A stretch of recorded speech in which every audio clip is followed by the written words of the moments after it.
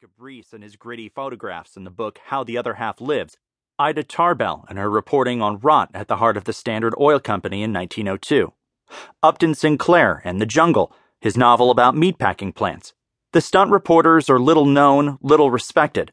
Some never emerged from undercover. One of these was the woman who wrote the Chicago Times abortion expose in 1888 under the byline Girl Reporter. Her personal story, shards of which can be pieced together from newspaper clippings, legal records, and musty professional directories, offers perhaps the starkest example of these journalists' assertion of a female identity, and its erasure over time. In Illinois, an 1867 statute made it illegal for a doctor to provide an abortion under the penalty of 2 to 10 years in jail. An exception was made for bona fide medical or surgical purposes. By her count, the Girl Reporter visited more than 200 doctors over 3 weeks, pleading, crying, taking notes. A medical journal referred to her sneeringly as the Weeping Beauty. She documented fees ranging from $40 to $250, about $1,000 to $6,000 in today's currency. Among those who agreed to perform an abortion or refer her to someone who would was Dr. J. H. Etheridge, president of the Chicago Medical Society.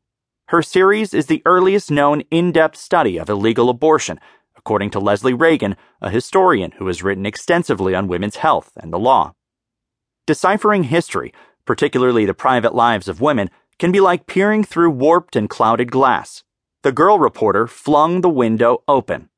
In scene after scene, people have the kinds of conversations that never make it into textbooks.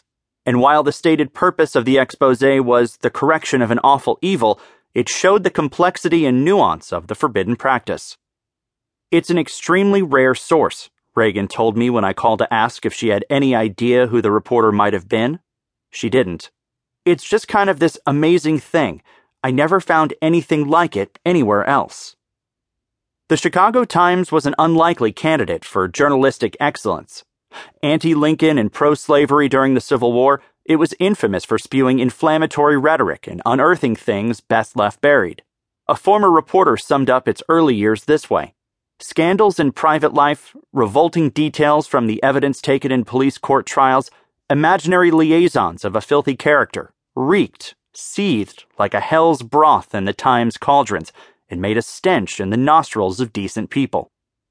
But when a new publisher, James J. West, took over at the end of 1887, he determined that it would soon be one of the ablest and handsomest journals in the world, and cast about for ways to make that happen. New type, fiction by the British adventure writer H. Rider Haggard, a Times-sponsored plan to find bison in Texas, domesticate them and save them from extinction. A writer would file exclusive reports by carrier pigeon. Nothing worked, though, until a schoolteacher turned reporter named Helen Cusack donned a shabby frock and brown veil and went looking for a job in the rainy July of 1888. In factories and sweatshops, she stitched coats and shoe linings, interviewed her fellow workers in hot, unventilated spaces, and did the math. At the Excelsior Underwear Company, she was handed a stack of shirts to sew, 80 cents a dozen, and then was charged 50 cents to rent the sewing machine, and 35 cents for thread. Nearby, another woman was being yelled at for leaving oil stains on chemises. She'd have to pay to launder them. But worse than broken shoes, ragged clothes, filthy closets, poor light, high temperature, and vitiated atmosphere was the cruel treatment by the people in authority, she wrote under the byline Nell Nelson. Her series, City Slave Girls, ran for weeks. Circulation surged, and West doubled down on stunt reporting. He approached Charles Chapin, his city editor, and revealed his newest brainstorm. Horrified, calling it the yellowest idea he'd ever heard in a newspaper office, Chapin refused to have anything to do with it. He thought West had forgotten about it, even when the publisher requested a bright man and a woman reporter for a special assignment. But in early December, Chapin recalled, he went into the composing room and saw the headline, Chicago Abortioners. He quit before the paper hit the streets.